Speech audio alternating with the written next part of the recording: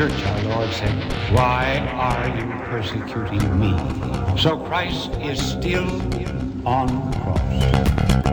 Behold, I stand at the door and knock. If anyone hears my voice and opens the door, I will come into him and eat with him, and he with me. You're listening to Behold the Man with your host, Joe McLean. Here in this time, here in this place, here we are standing face to face. Here in our hearts, here in our lives, our God is here. Here for the broken, here for the strong. Here in this temple we belong. Here in our hearts, here in our lives, our God is here. And we cry, holy, holy, holy are you. We cry, holy, holy, holy and true. Amen, we do believe our God is here. Our God is here.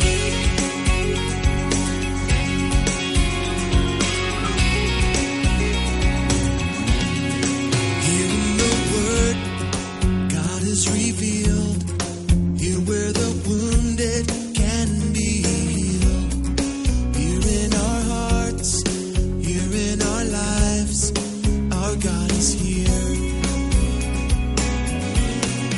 Here we become what we receive. Here in this Eucharistic feast, we are His body, living as one. Our God is here. Hola, buenos dias, ¿qué tal? Welcome back to Behold the Man. I'm your host, Joe McLean. It's great to be back with you this week. Well, today I want to turn our conversation to the communion of saints. I want to share with you a story about a visitation of a saint that I had just this last week. And so we're going to get into that and talk about what the church teaches and where we find our tradition, what it says about communion of saints and what it means. And so we're going to share all of that here today on the show. But before we do that, we're going to start with a prayer. In the name of the Father, and of the Son, and of the Holy Spirit. Amen. All glory and praise to you, Almighty God. We come before your heavenly throne, to the assembly of the firstborn. There in heaven, dear Father, we praise you, along with all those gathered, the angels, the saints, those praising you. We join them in prayer, and we thank you for the opportunity to have such the wonderful gift of communion, of family, in the one body of Jesus Christ. We pray, dear Father, that you will hear our prayers, the prayers of the saints offered to you in the incense by the angels. We pray for the conversion of sinners. We pray for the unity of believers here on earth. We pray for those struggling with addictions, whether in substance or in pornography or anything else that detracts us from seeking holiness and seeking your face. We pray for marriages and families. These are the bedrock of society. We ask, dear Father, that you strengthen them. And I pray for all who hear this show, that you will guide them on their path, their journey, that you will strengthen their resolve, that you will inspire them to seek after your Son, dear Father, with the gift and the love of the Holy Spirit that comes upon us through your sacraments. May you always strengthen and be with us. We seek that, and we pray for the intercession of our Blessed Mother. Hail Mary, full of grace, the Lord is with thee. Blessed art thou among women, and blessed is the fruit of thy womb, Jesus. Holy Mary, Mother of God, pray for us sinners, now and at the hour of our death. Amen. In the name of the Father, and of the Son, and of the Holy Spirit. Amen. Well, just this last week, I had an amazing encounter with a saint, Saint Bernadette Soubirous, as a matter of fact. Now, this was a dream, okay? So let's get that clear right off the bat. Nobody came down from heaven and revealed themselves to me in real life, but I had a dream. It was an amazing, and it was a vivid dream, too. I've never dreamt of saints before. If you've dreamt of saints, well, send me an email. I would really love to hear about it. But I had never dreamt of a saint before, so this sort of took me back a little bit, and I had to, process it. And I wrote about all of this on my website at www.catholichack.com. I entitled it The Night That St. Bernadette Came to Visit Me. But here's basically what happened. I found myself in a large room, a gathering room. It was an old room, like one you might find in an old town hall building. In New England, where I had lived for 10 years, they have these really old buildings, 100-plus-year-old buildings. And they had these large gathering rooms in the upper floors of them. Wood floors, wood stage, a little staging area about 3 feet off the ground, wood walls, wood beams. Everything was just old and wood, and I was in a room just like that. And I pictured something going on stage, but I didn't quite see what was going on, so I don't really know, but there was something there going on. And there was a group of people gathered in the center of this room, sitting in these old wooden fold-up chairs. And in the midst of them was this support pillar holding the roof up. And the lighting was very soft. It was warm, like a glowing candle, a reddish brown kind of a glow in the room. And I didn't look out the window, so I didn't see if it was light or dark, but it just felt like it was cold and dark outside. And the inside of this room felt, warm and cozy. That was sort of the environment. And so these people were gathered in the center of this large room, sort of watching what was going on stage. And there was this one lady who caught my eye, caught my interest. And I was in the back right-hand corner, sort of looking on this whole scene, kind of like if you've ever watched A Christmas Carol and Ebenezer Scrooge visits his Christmas past, and he's sort of on the outside looking in. That's kind of how it was for me. I was sort of on the outside looking upon this scene in sort of strange amusement. And there I see this woman, catching my eye, and I can't quite see who it is or make her out because that support pillar holding up the roof is sort of blocking my view. And so I start to move up. Now, along the right-hand wall where I was, in this back corner, right-hand corner, was a couch, and my mother was sitting on that couch, which again was very strange. I'm not sure why she was there, but I'm sort of moving up, by my mother and trying to peer around that pillar and catch a glimpse of this person who's caught my eye.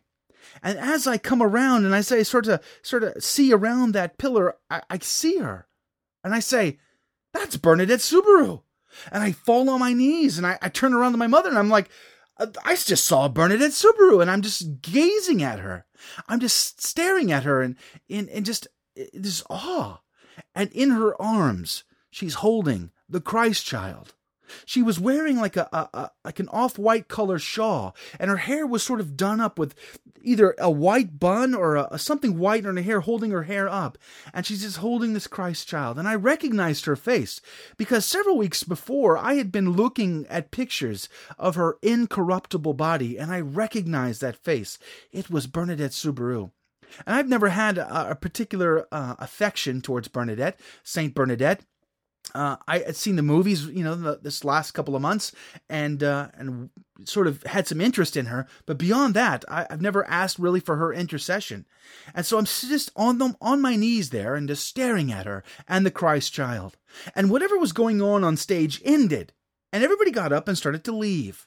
Now, Saint Bernadette gets up, and she walks towards the stage and sort of exits the room through a door on the stage to the right, on my side of the room, that leads into a dark hallway with a soft glowing light on the other end of this long dark hallway. And she stands in this hallway with her back towards the room. And no longer does she hold the Christ child. I don't even see him now at this point. But I'm just sort of looking at her as I see her back. And then she turns around and looks back into the room as if she was looking for someone. And then I run over. I don't even think about it. I just run over to her, and I fall on my knees, and I grab her by the hand. I clutch her hand, and I start to cry. And I begged her, "Please ask Jesus to have mercy on me. Please ask Jesus to have mercy on me. And I remember hearing her soft voice. Now, I don't remember exactly what she said. I'm not even sure she spoke English. But I got the sense that she said, I will ask him. And then I woke up. And then so I had to process this dream. So I was thinking about this dream, and it sort of came to me.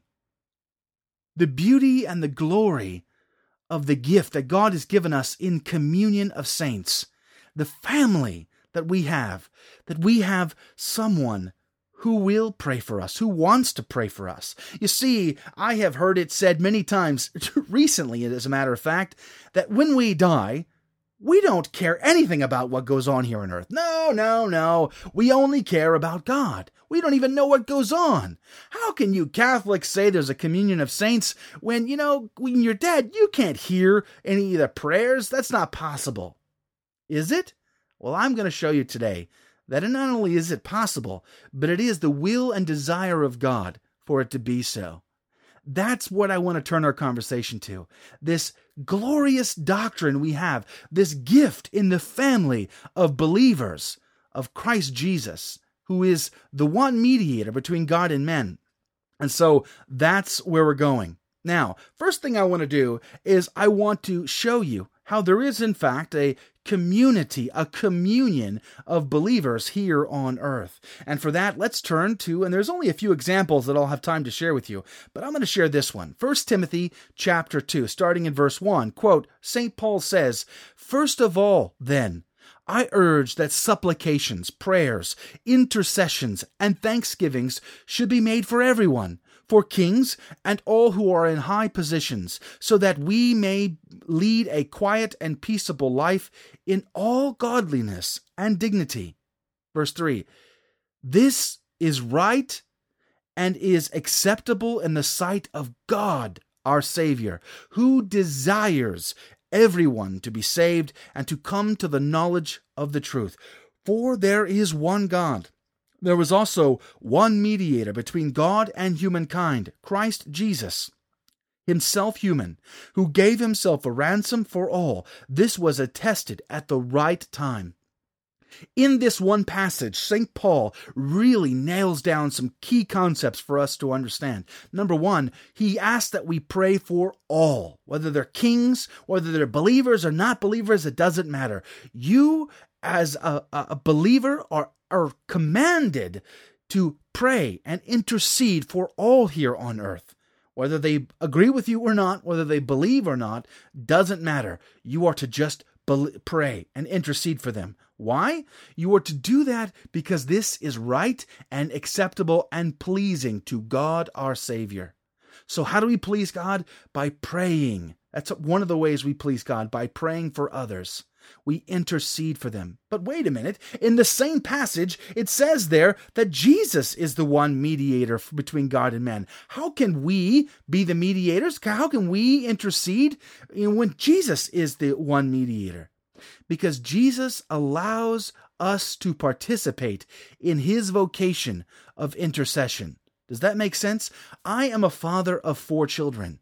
I don't need anything from my kids. I don't need them to wash the dishes. I don't need them to do anything in this house. I can take care of it all. But I allow my kids to participate in the chores of the family, in the life of the family. In the same way, Jesus allows us to intercede because we are a family of believers. We are united through that one mediatorship of Christ Jesus. And so in his wisdom, he allows us to participate in at least some small way because that's what families do.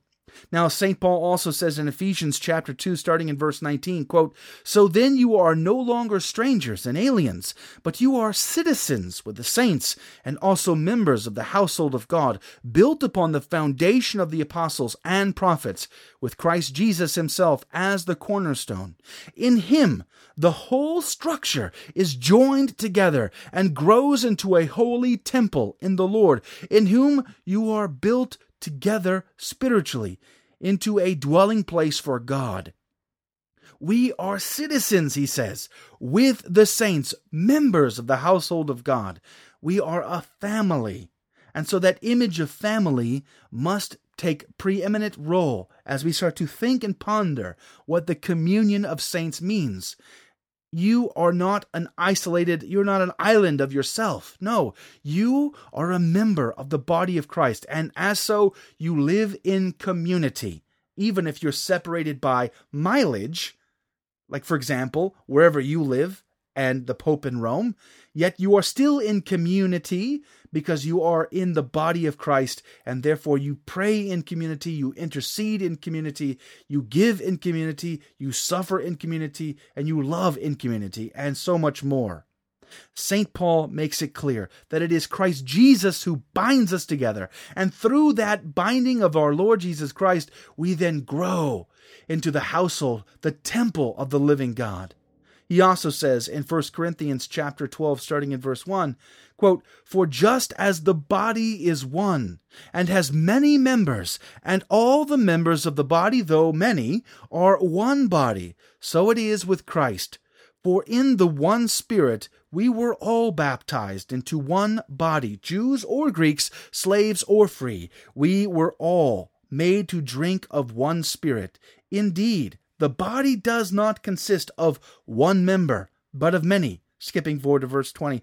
"As it is, there are many members, yet one body." Again, I think it becomes very clear through St. Paul's writings and many others that we are of the family of God here on earth, a communion of believers, always praying and interceding for one another. Acts chapter 2, verse 42 and following, we see it very clearly that they lived in community there, those early days after Pentecost, that they gave of themselves, they gave of all their possessions into the community of believers here on earth. So yes, there is a community of believers, a communion, if you will, here on earth. So, is there a communion of believers, of saints there in heaven? Because you see, in order to enter into it, Revelation tells us that we must be purified. We can't be unclean and enter into the all-perfect, all-holy heaven, or God rather, into that perfect beatific vision. We must be purged first, 1 Corinthians chapter 3. But we see a little snippet into the life of the communion of saints there in the book of Revelation, chapter 8, starting in verse 3. It says, quote, "Another angel with a golden censer came and stood at the altar.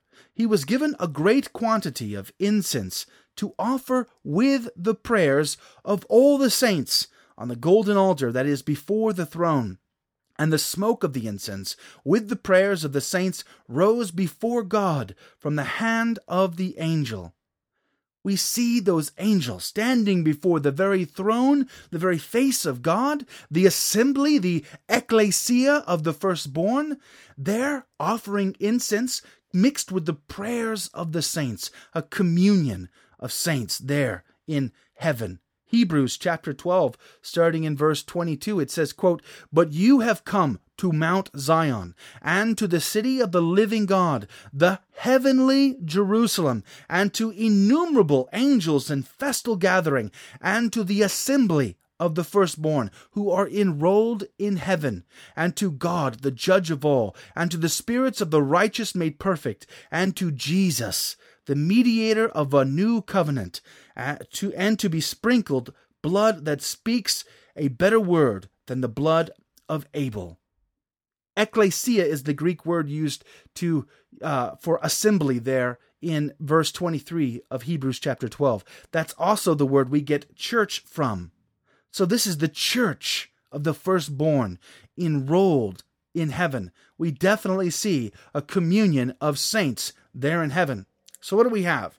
We have a communion of believers on earth, or saints. If you really want to call them saints, go right ahead, but I will never claim the title saint until I am purified, Lord willing, and have entered into the beatific vision. So a communion of believers on earth, a communion of saints in heaven.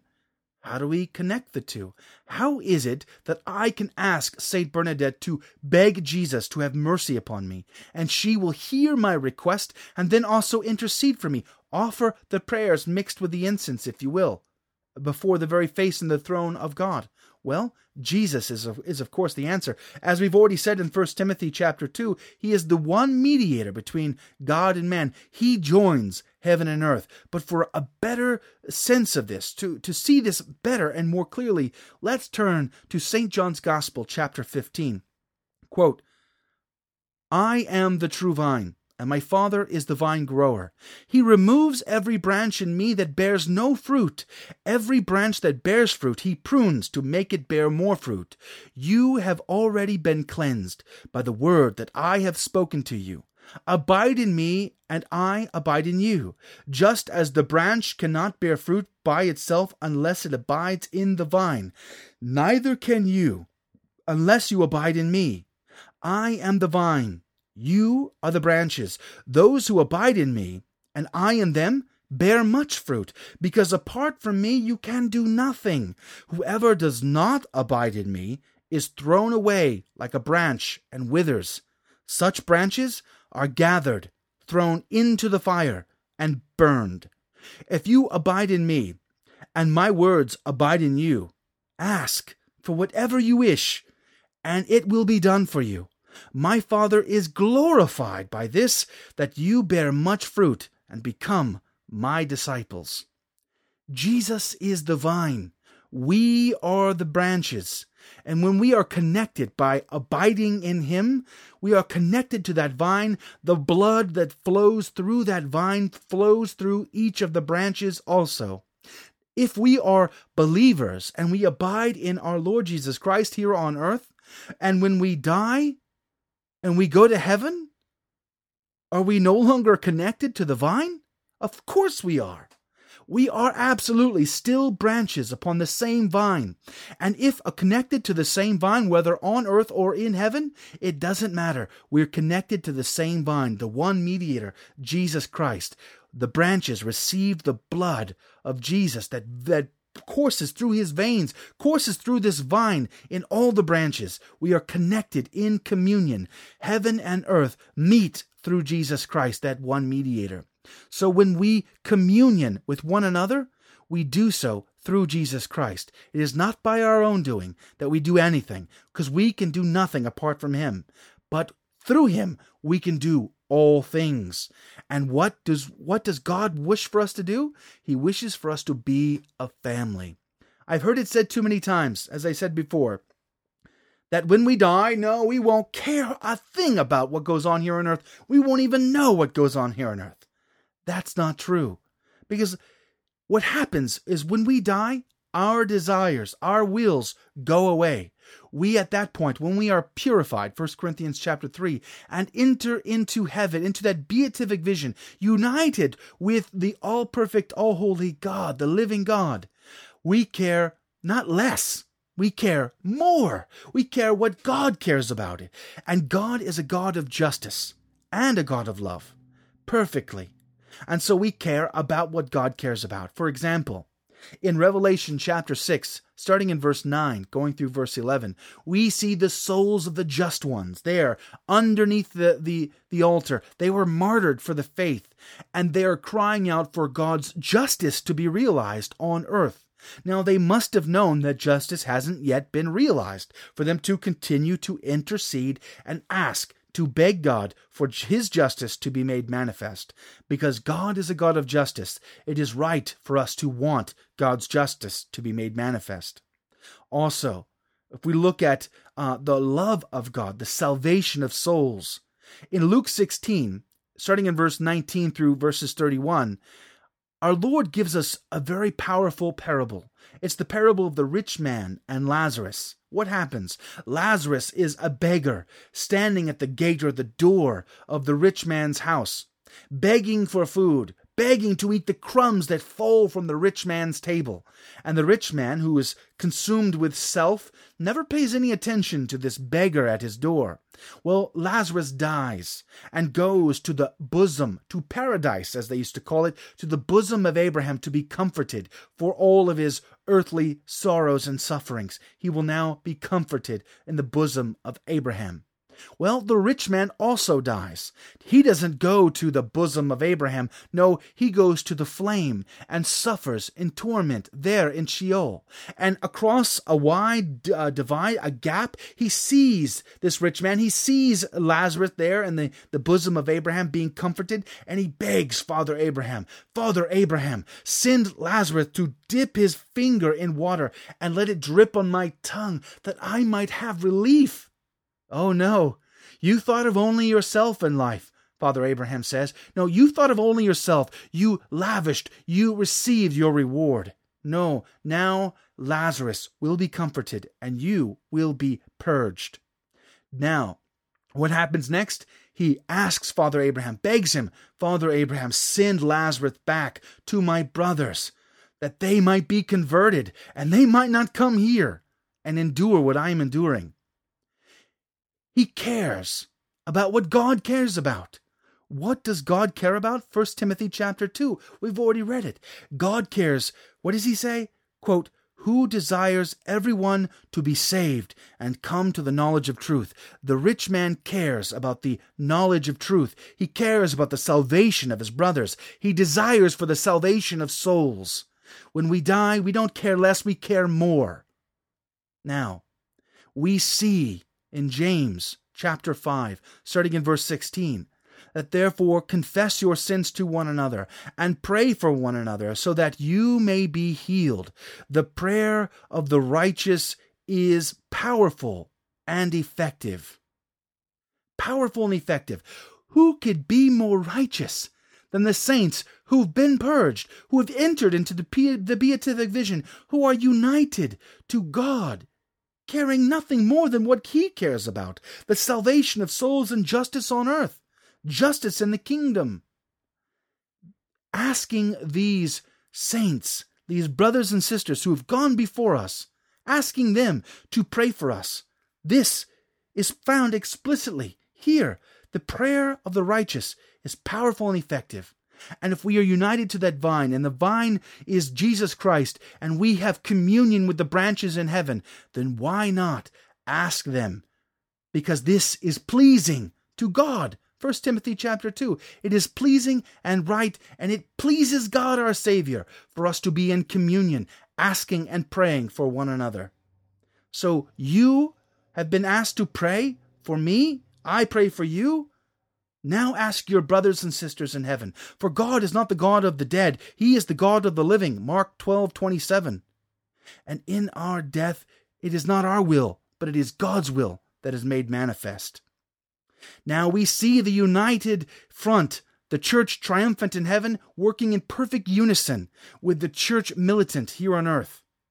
We see this stated here in Hebrews chapter 12, starting in verse 1. Therefore, since we are surrounded by so great a cloud of witnesses, let us also lay aside every weight and the sin that clings so closely, and let us run with perseverance the race that is set before us, looking to Jesus, the pioneer and perfecter of our faith, who for the sake of the joy that was set before him endured the cross, disregarding its shame, and has taken his seat at the right hand of the throne of God. We are surrounded by so great a cloud of witnesses that we must persevere, united as the community, the body of Jesus Christ, heaven and earth, touched down together, one, through that one mediatorship of the man, Christ Jesus. What more beautiful sentiment can God give us than brothers and sisters, the family, the community of believers? See, relationship is so crucial in understanding our faith, and that family is the bedrock of all society, whether it's here or whether it's in heaven. God gave us the gift of family so that He might see us through to the end. That's going to do it for another show of Behold the Man. Stop by the website, www.catholichack.com. That's all one word, CatholicHack.com. The song opening us up in the show today was Our God is Here from the album Innocence by Chris Muglia. Stop by the website for more information. Well, until next time, I'm praying for you. Please pray for me. May God richly bless you. God bless. From the Catholic Underground.